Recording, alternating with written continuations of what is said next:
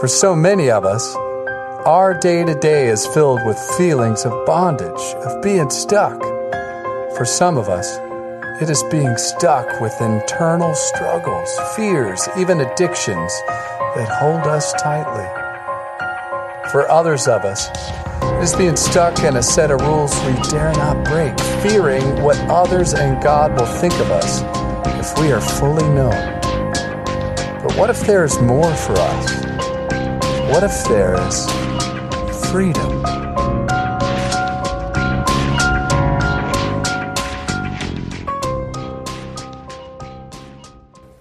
All right. So welcome for those of you who are visiting. This is, if you don't know, this might be confusing. I'm not the lead pastor. Normally I do that, and Rick is the lead pastor. But we switched because we were out of town over in Texas, and so I got the short straw and said, hey, I'll do it. And somewhere in the description of my job, it says other duties assigned. This is one of those. And so thankfully, I only get to do this like twice a year, which is great. So come back next week, you'll hear the real guy. I'm the fill-in, sorry. But if you don't have a Bible and you need one, there's some in the back. They're a gift to you. Take them, do what you want with them, read them, hopefully. But they're yours. But the text is also printed in your bulletins, so you can follow along there, and it may be up on the screen. You can move past HC Kids, because we're not doing that right now. That's first service. All right, cool. So grab your Bibles, if you would, and we're going to turn over to Galatians chapter 6. We're going to pick off right where we left last week, right? So Galatians is in the New Testament. You got Romans, 1 Corinthians, 2 Corinthians, then Galatians, okay, for those of you who are still learning those, and I'm still learning them, so I get it. Our passage, though, today picks up exactly where we left off last week in verse 1. And so if you weren't here, or if you have forgotten, I'm just going to remind you, because verse 1 and what we're going to be doing today through 2 through 5 are intricately connected, I think is what I'm supposed to say. Yeah, so they're very connected, and it's really important to look back and see what was going on last week. So Rick ended with Paul saying this, brothers, if anyone is caught in any transgression, you who are spiritual should restore him in a spirit of gentleness. Keep watch on yourself, lest you too be tempted. And so I want you to think about that person for a second that he's talking about in verse 1. Because as I was on the airplane and just thinking about and praying through and finishing up this sermon, that guy or girl that he's talking about in this particular thing, it's kind of scary, right? Because it could be that man or woman who is caught in some grievous transgression.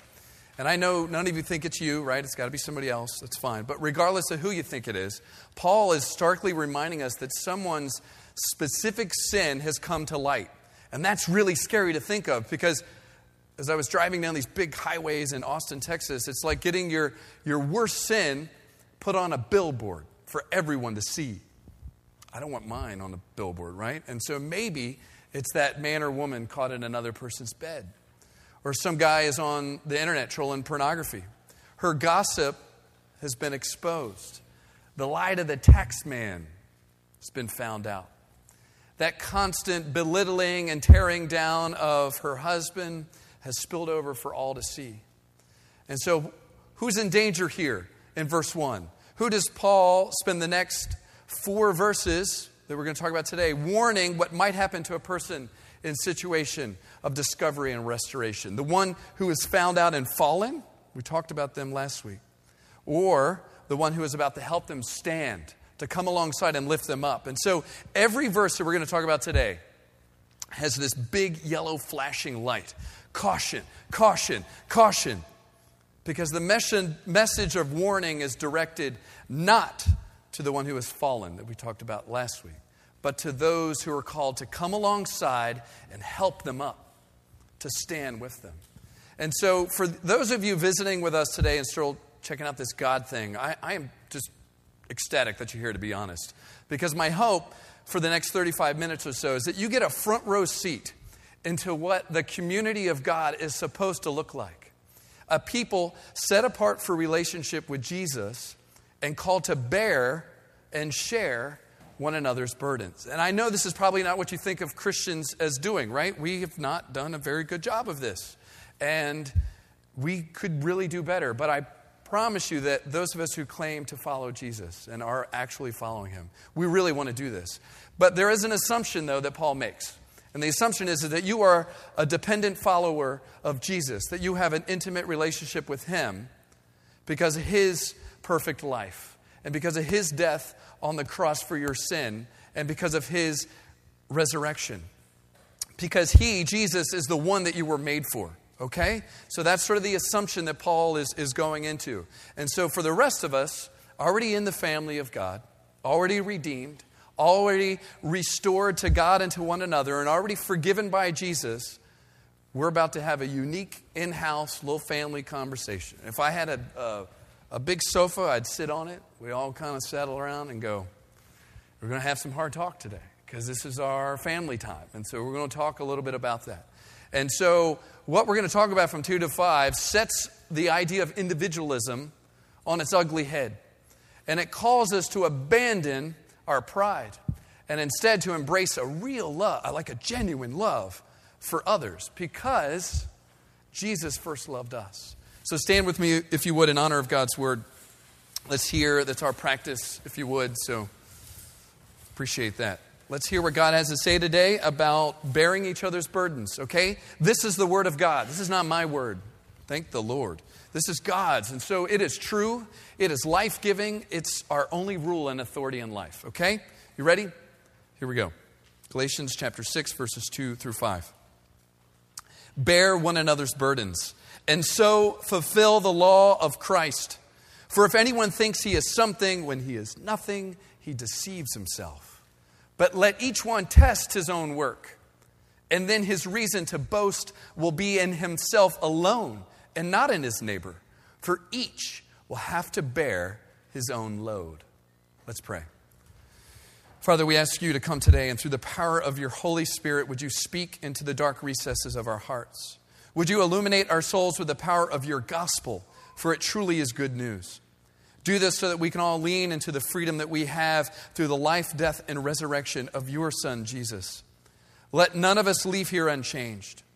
Give me strength to speak your words of truth today. I am weak, and I'm in need of your grace and your mercy. And so I ask all these things in the great and holy name of Jesus. Amen. You may be seated. So I don't have any fancy outline for you. Sorry. I could barely write this, so this is what you get. But in keeping with our tradition, I do have 3 points.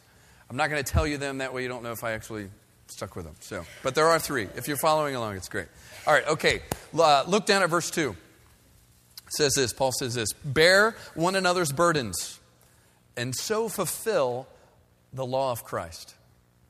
So as I was thinking through this, I'm thinking, verse 2 is kind of hard. And it's a strange verse. He just said, bear one another's burdens and so fulfill the law of Christ. What? I think it's particularly hard to understand at first glance because for those of you who've been here the last couple of months, we've been going through the book of Galatians. Freedom. And so the last part, fulfill the law of Christ, it sounds a little different than what we've been talking for the previous first 5 chapters and 6. And so if you've been paying attention, this should seem really odd. So this should be this is a shift in the book. So make a little mark and say shift because we're about to shift into a different gear. Because Paul's been saying through most of the book, hey, it's free grace. You're dead to the law. Be a slave to Christ, not to the law. And then he says here out of nowhere, fulfill the law of Christ. That was confusing. And so I think it's helpful to remember that the entire Bible tells the story of the gospel, this grand narrative from Genesis to Revelations. And so looking at just one part isn't really helpful. You can't take it out of context or view any one section in a singular way. It's holistic. And so particularly it's vital to see that Paul is pushing us to remember what he had just written a few verses earlier in chapter 5, verses 13 and 14. Right? And so the original hearer of this would have heard the whole letter. And that's why they would have had a more holistic approach. We've been breaking it apart. And so it's helpful to remember what he just wrote because there's a significant connection. He says this in chapter 5. Paul writes this, serve one another in love. The entire law is summed up in a single command. Love your neighbor as yourself. Love your neighbor as yourself. So he's basically saying this: the law of Christ is summed up in love your neighbor. It's pretty clear, like love your neighbor. This is the fulfillment of the law of Christ. And so the law of Christ referred to in verse 2 that we just read is connected to what he wrote in chapter 5. And it's this example of the kind of love that Christ has given us.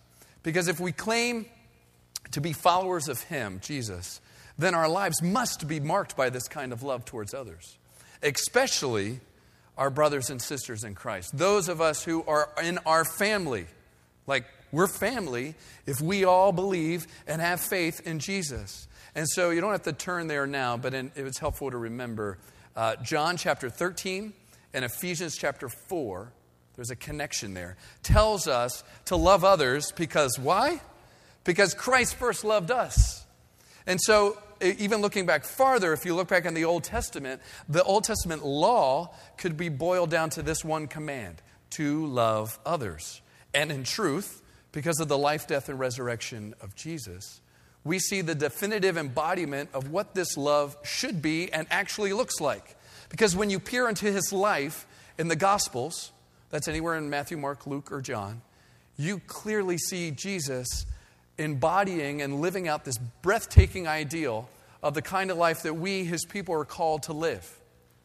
Right? And so we take on the attributes of him because we are his family. And so by putting together Galatians chapter 5, in parallel with verse 2 here in chapter 6, we see now that to serve one another in love means to carry each other's burdens. Now, we've been talking about bearing burdens, but I think it's good to define what is a burden, because there's a shift later on. So that's my hook. Pay attention, because there's a little shift later. But Paul defines a burden this way. Certainly we can see from verse 1, and this is the connection, that burden could mean, and does mean at times, a sin that someone has fallen into. But it means more than that, and this is where you got to peel back the onion and dig deeper. Paul wants us to hear that a burden is more widely defined as anything that threatens to crush the joy of our faith. A burden is anything that threatens to crush the joy of our faith. And whether that's a tragedy like sickness or cancer, or unemployment, or loss of a loved one, loneliness, rejection. But it could also include a sin, like we talked about in verse 1, that threatens to drag us into guilt and judgment. And Paul tells us that in all of these types of burdens, whether it's a sin or the weight of responsibility or a specific difficulty or horrific life chaotic problem, that in all of those, we are continually to bear these burdens in community. And this is high and lofty. Like for me, it's really high and lofty. And so I think it's important to kind of bring it down from the theoretical. It's great to say, yeah, we're going to bear one another's burdens. That's really cool. But how do we do this? Well, we need to bring it into the practical and nitty-gritty of life. Simply put, Paul tells us, as followers of Jesus, and that is the connection, so do not ever lose sight of that. That in verse 2, we are not to let people carry their burdens alone, period. We are not to let people carry their burdens alone, period. And so there are no me and Jesus Christians. God's people are not meant to live on islands. We're meant for community. We're meant for each other. We're meant for bearing and sharing life together. And so this command to come alongside of a Christian brother or sister who is weighed down by some burden, threat, or sin, and it basically says, do something quickly to help them. Help them. They're drowning. Help them. If you saw somebody drowning, you wouldn't turn away and go, I don't really feel like helping this dude. He's just drowning, but I don't really care. Like that's not what we're called to be. And so there is urgency in Paul's voice here. Because he's telling us, don't stand by and watch your friend be crushed to death by their burdens or their sins, this heavy weight that is on them. Don't let them be destroyed. Don't be like the Pharisees and scribes that Jesus talks about in Matthew 23, where he said this, they, the Pharisees, bind heavy burdens, hard to bear, and lay them on men's shoulders. But they themselves will not move them with their finger. they won't lift a finger to help. And so the point is not to increase your brother or sister's burden, but instead to make it lighter, right? And so some people are sitting here right now, and they are weighed down by tremendous weight and burden. Tremendous. And they need your help. And no one is moving towards them. Just sitting by themselves, under their weight, and nobody's moving towards them. And so if you're wondering what to do with your life, this is it. Here's the greatest vocation that will bring you more satisfaction than being a billionaire any day of the week. And for those of you who know me, I get like mind juked by all the dollar signs of being a billionaire. But this is better. But I want the money, but this is better, right? And so I have to speak this truth to my own heart first, believe me. And it's this: pray for and start developing now, not tomorrow, not yesterday, now, the extraordinary skill for detecting the burdens of others. This little burden radar, right? And devote your daily life to making those burdens lighter, not heavier. Because by doing that, Paul says, you fulfill the law of Christ. You're actually fulfilling the law of Christ. Now, if we're honest with each other, this is a really big rub against our American rugged individualism. And so for a guy like me who loves pulling himself up by his bootstraps often and then failing, and we'll get to that later, this sort of is a rub. Like I want to do it on my own, right? Because I like John Wayne, but I think he would scowl at this idea. I think Fox News would say, it's your own problem. Fix it yourself through grit and self-determination. Make yourself better. MSNBC would probably say it's someone else's problem, and so the government or some other structure should fix it. But all of these points, John Wayne, Fox News, MSNBC, they all miss the point. They all miss the point of what Paul is trying to tell us here as the people of God. Because verse 2 clearly and unapologetically calls us to bear others' burdens because we follow Jesus who bore ours. We follow Jesus who bore ours, therefore we're able to bear others. And so the lifting of burdens off of others is this way of law fulfillment. It's a fancy language, right? But it's basically a modeling of our whole life on the example of Jesus. This is really countercultural. In fact, it's counterintuitive, right? Have you ever thought why we don't do this? Why is it so rare to bear one another's burdens? All right, this gets us to verse 3, because this is where we see Paul's answer to why we aren't a people of burden bearing. It's going to be fun. So here we go. Verse 3. For if, this is what Paul writes here, verse 3. For if anyone thinks he is something when he is nothing, he deceives himself. If you think you're something when you're nothing, you deceive yourself. You see his answer? Pride. It's pride. Pride is the one virus that causes all the moral diseases of the world. Think about it. Every sin, if you just sort of draw a little diagram and think through all these things, every sin takes root in pride. And it's been that way since Adam and Eve desired to be independent in the garden. And it's going to be that way until Jesus returns. This is the rub of our life. We are going to continually struggle with pride. Because our default, if we're honest, our default is my burdens should be borne first. I'm something you're not. And it's a sign that our identity is firmly planted in whatever we think makes us something. You get that, right? Whatever we think makes us something, we're going to live that out. And so whether that's success, that's money, it's beauty, the way I look, the way I don't look, intelligence, right decisions. I made all the right decisions all the time. Verse 3 says, nah, not really. This is Paul's radical attack on our pride. And he knows that's our default, so that's why he's beating it up here. He's saying, hey, you are failing to fulfill the law of Christ because we think we're something. But in fact, he says, you're nothing. Now, When you hear nothing, some of us may go, what? Listen, Jason, what are you talking about? So before you get too twitchy, he's not saying physically nothing or worthless. That's absurd. That's just stupid, right? Like, the God made us, and we all image our Creator, and so God delights in His creation. All of it. The earth and its inhabitants. But what Paul is saying is that we're morally nothing. Nothing. So listen, we're all in the same boat. Absolutely every single one of us in this room are in the same boat. There are not levels of humanity before God. Either you're His people or you're not. You're His people or you're not. And so my older brother friend sitting here today is no better than the wayward pig slop eating younger brother, right?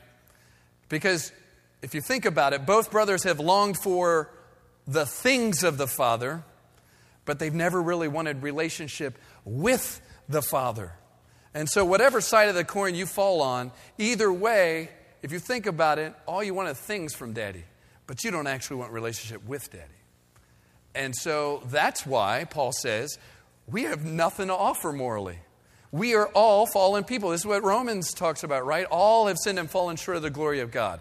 Everybody's in the same boat. Sorry. If that's offensive to you, so be it. That's what it is. We're all fallen. So deal with it. But we're fallen in our self-righteousness.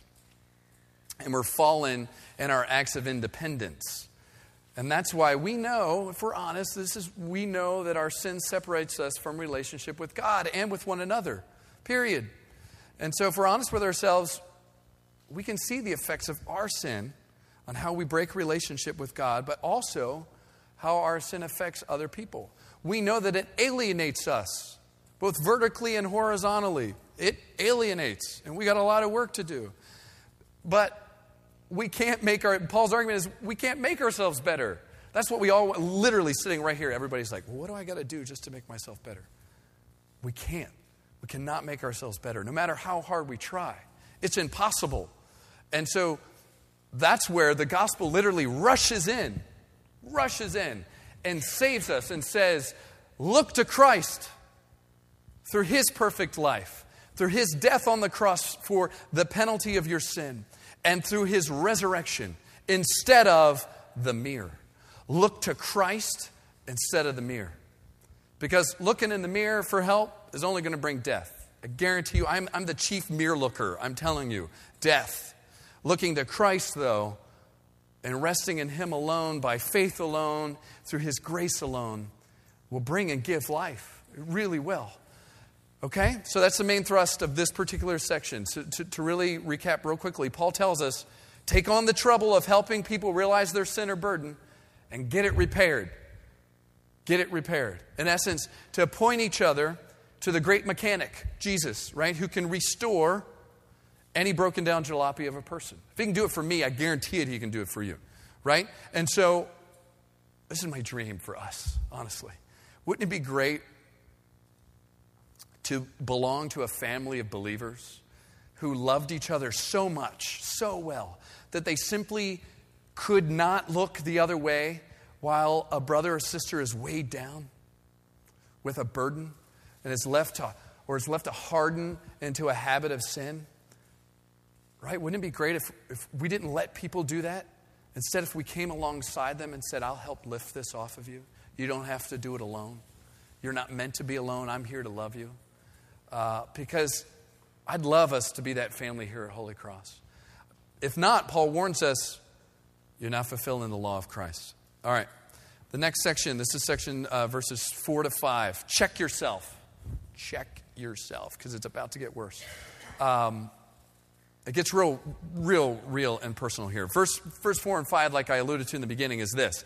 Caution, caution, caution. This is a big yellow flashing sign. Caution, caution, caution. Because Paul knows that we all, every single one of us, struggle with pride. And so he writes this. Because you struggle with pride, Jason, everyone else, let each one test his own work. And then his reason to boast will be in himself alone and not in his neighbor. For each will have to bear his own load. He's basically saying this. Since you all struggle with pride, make every effort to humble yourself. Humble yourself when you point out someone else's sin or when you move alongside them to help ease their burden, this weight that's on their shoulders. Humble yourself. Now listen, at first glance you may be thinking that verse 4 and 5 are a bit confusing when you just put it in context of what we just read in verse 2 and 3, right? It asks this question, or I'm asking myself this question, which I'm now going to posit to you. Are we or are we not supposed to boast in ourselves? Because you just talked to me about bearing each other's burdens, and now you're saying boast in yourself. So what is it? What does he mean here? I think this is what Paul's trying to tell us. In evaluating the significance of your own achievement in any part of life, do not look at the works or lack of works of others as your standard of measurement. Don't look to other people to measure yourself. Don't get all haughty and puffed up because a friend falls flat on his face. Because our pride, if we're honest, our pride loves to see people fall where we have stood. Right? It makes us feel great. But that's arrogance. That's pride. And Paul says, stop feeding your appetite for pride by comparing yourselves with those who sin in big ways. You are not better than the drug dealer on the corner. You are not better than the racist guy with a rebel flag in the back of his truck. You are not better than the unwed mother who just got pregnant again for the 5th time. You are not better than the poor family on the corner using food stamps to get by. You are not better than the slumlord who uses his power over others to extort money. You are not better than the college guy or girl who sleeps around and is drunk 6 out of 7 days a week. And you're not worse either. See the two sides of the coin? You're neither better nor worse than any of those people I just told you about. Because measuring your own moral accolades, my own rightness and goodness, by those of others is wrong. I mean, I don't know, even clearer than that. It's wrong to do that. And so it's a sin. Stop, please. You're harming other people. You're harming yourself because you're denying relationship. But the scripture right here says, instead, measure them or test them. He's saying test them, as Paul says, by the law of Christ, to love your neighbor as yourself. That whatever there is in you to boast about will not be measured by your standards or the standards of others, inferiority or superiority, but instead on what Christ has done for you. And so you may still be asking, can we boast of anything in ourselves? Yes, but here's the glorious catch. A few verses from now, we're going to talk about it in a couple weeks. A few verses from now, Paul writes in chapter 6, verse 14 this. And this directly connects to verse 4. Far be it from me to boast. Same word as in verse 4. He's talking about it in verse 14. Far be it from me to boast, except in the cross of our Lord Jesus Christ. In 1 Corinthians, he says, let him who boasts, boast in the Lord. And in Romans 15, in Christ Jesus, I have a reason for boasting in things pertaining to God. For I will not presume to speak of anything except what Christ has accomplished through me. What Christ has accomplished is the main point of that. And so the cross of Christ, the cross of Jesus, His Spirit that He gives us that lives within us right now, whether we believe it or not. If you're a follower and a believer of Jesus, the Holy Spirit is within you. And so He, the third person of the Trinity, lives right now and directs and empowers you. And so by having that in us already, because of our relationship with Jesus, it vaporizes all of our pride and boasting on ourselves. This relationship reorients our hearts. We still cry out for independence. We still want to go the old way. But He's saying you don't have to be that guy anymore. It reorients our hearts to boast on His grace. And it transforms this boasting that we are going to boast either one of two ways. We're going to boast in ourselves or we're going to boast on Jesus. And so this relationship reorients it, and it's really a joyful shout out to God for His mercy to us and to others. All right? look down at verse 5, and we'll be wrapping up here in a minute. This is a really weird verse. When I read this, it literally took me like 2 days. I'm like, Rick, what is this about? I don't have a clue. I'm reading all these things, trying to figure it out, I'm praying. This is a really funky verse. It just kind of tacked on at the end, but it really connects. And so verse 5 says this, for each will have to bear his own load. Like, man, what are you talking about? We just talked about all this other stuff, and now you're saying, I got to carry my load, and you just told me to like pick up people's burdens and come alongside them, and now I'm supposed to carry a load? You're crazy, Paul. Like, what's going on here? But I think it's important to connect verse 5. Remember, we talked about in the beginning, holistically, connecting that to the rest of the passage that we just talked about. And so he disarms this seeming contradiction. Because you've got to understand that verse 5 is not a contradiction of verse 2, which we talked about, bear each other's burdens. In verse 5, he says, for each will have to bear his own load. Paul is trying to tell us this. This is the connection. It's seemingly hard, but here we go. Do not try to lighten your own load by comparing yourself with your brother or your sister. Because it's going to lead to two things. It's going to lead to pride. I'm better. Or it's going to lead to despair. I suck. Am I allowed to say that? Sorry. I'm bad. Despair, right? And so we all know that we lose this comparison game every time. I've played it a bunch and I have never won. I always lose.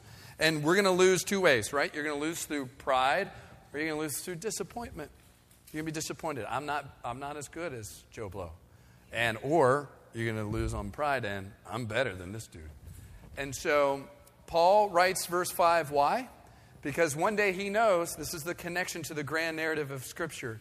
One day he knows that we're all going to stand before our King. That we're all going to give an account for our lives and how we lived. And so before you freak out, you have to understand the word choice here, because loads are different than burdens. They are different than burdens. So verse 5 and verse 2 have different actual Greek words.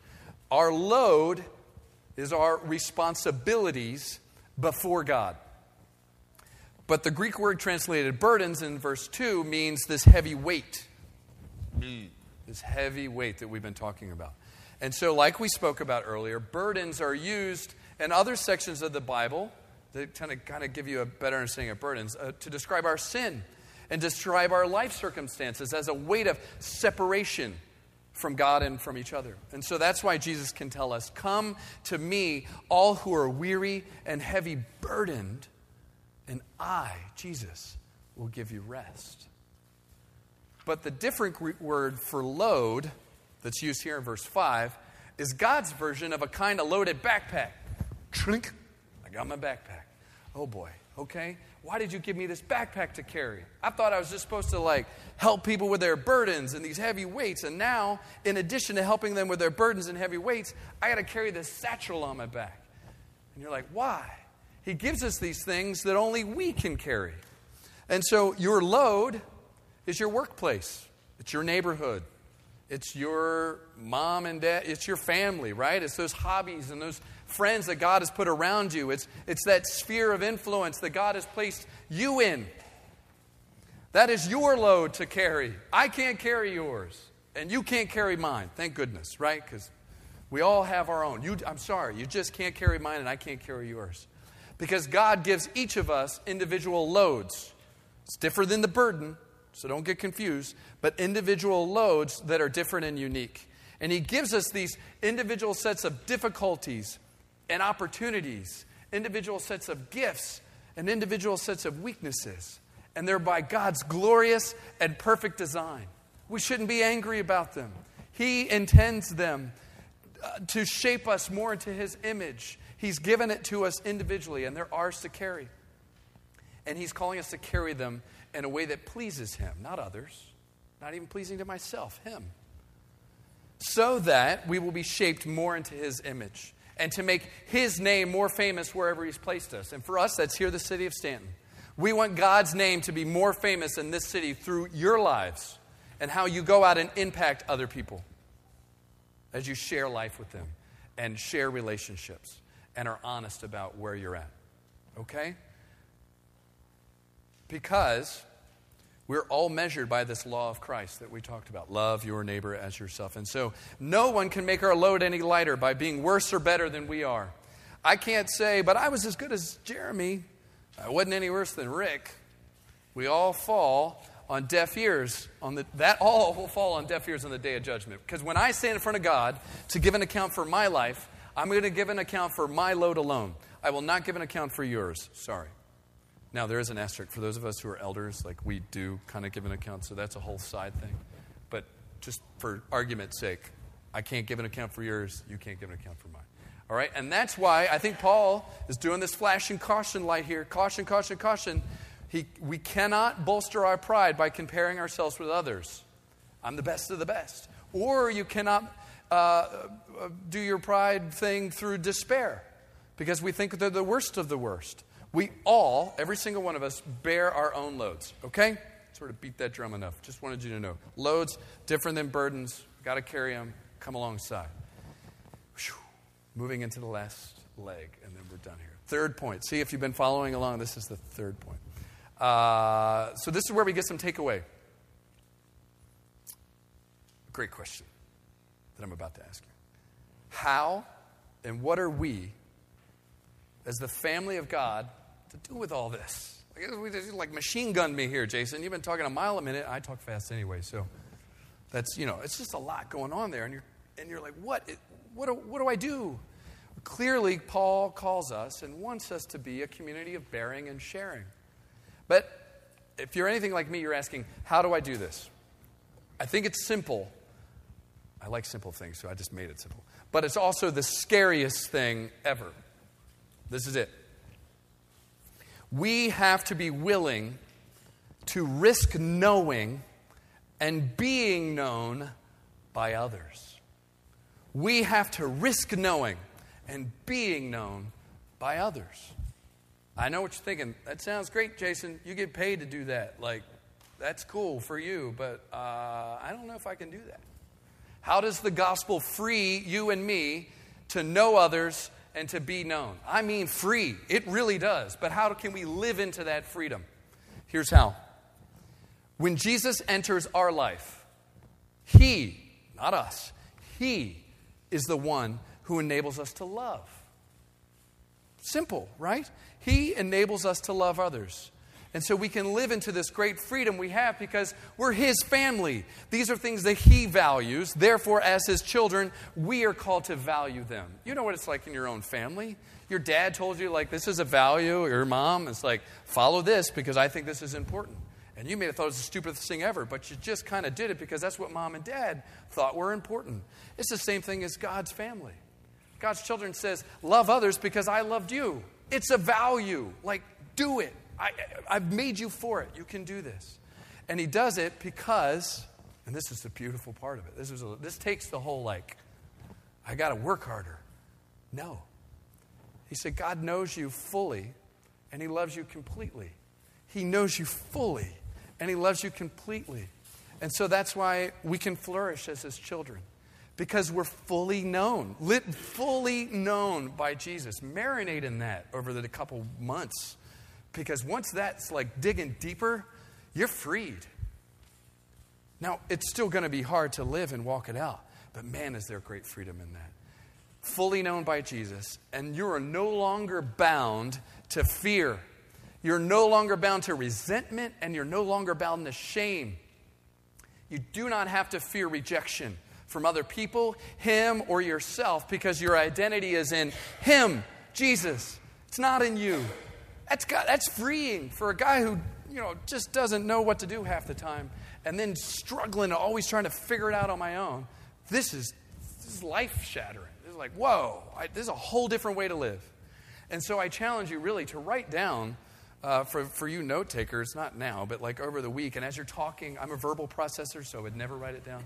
I would just diarrhea words on my friends, and then we would work it out. But write down and think through this. Challenge you to really think about what keeps you, I'm serious about this, think about this. What keeps you from being known and from knowing others? challenge you to really think about what keeps you from being known and from knowing others, and then live, once you're working through that, then live into the freedom of what Christ says about you. I know it's hard. Our culture doesn't help us at all, right? Because if you think about it, how many self-help, self-esteem books are out there? There's tons. I mean, just go to Amazon. You'll check them out. Everybody's talking about believe in yourself. Fix yourself first. Love yourself. Love yourself. Self. It just doesn't work, does it? I mean, if we're honest, it just doesn't work. I know. I'm telling you up front now, I know I've tried. It's failed me every time. And for those of you who know me, like, some of my things fail really big. And I've always consistently failed when I just try to do it on my own. And that's why we need to push against the culture on this and our own heart's desire for independence, because that's a strong one, right? And stop talking about our self-esteem and self-help. And instead, live into the identity of being called sons and daughters of our Heavenly Father through relationship with His Son. One of the most beautiful passages that I love in all of the Bible is Galatians 2:20. I could swing out into eternity on this. I just love this because it says this: I am crucified with Christ. It is no longer I who live, but Christ who lives in me. It is no longer I who live, but Christ who lives in me.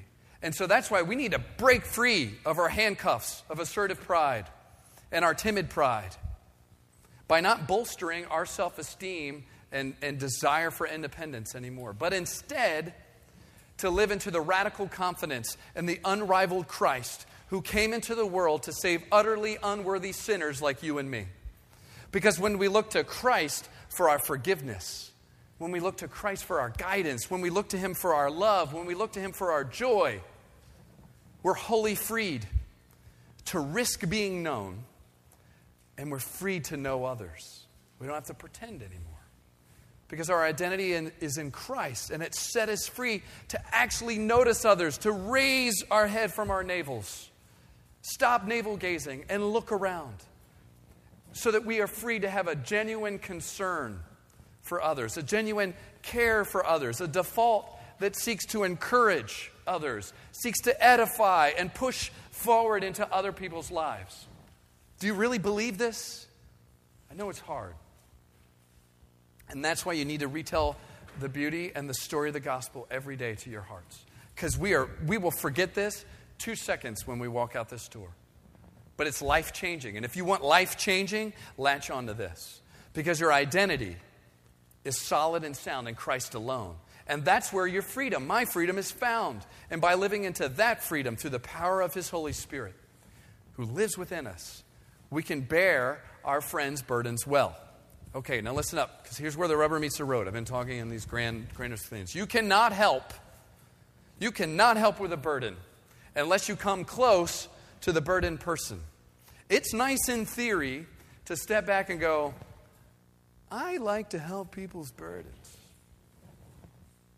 but I'm not really interested in actually going to the burdened person. So you cannot help with a burden unless you come close to this burdened person, right? And so I'm asking you today, are you willing to do that?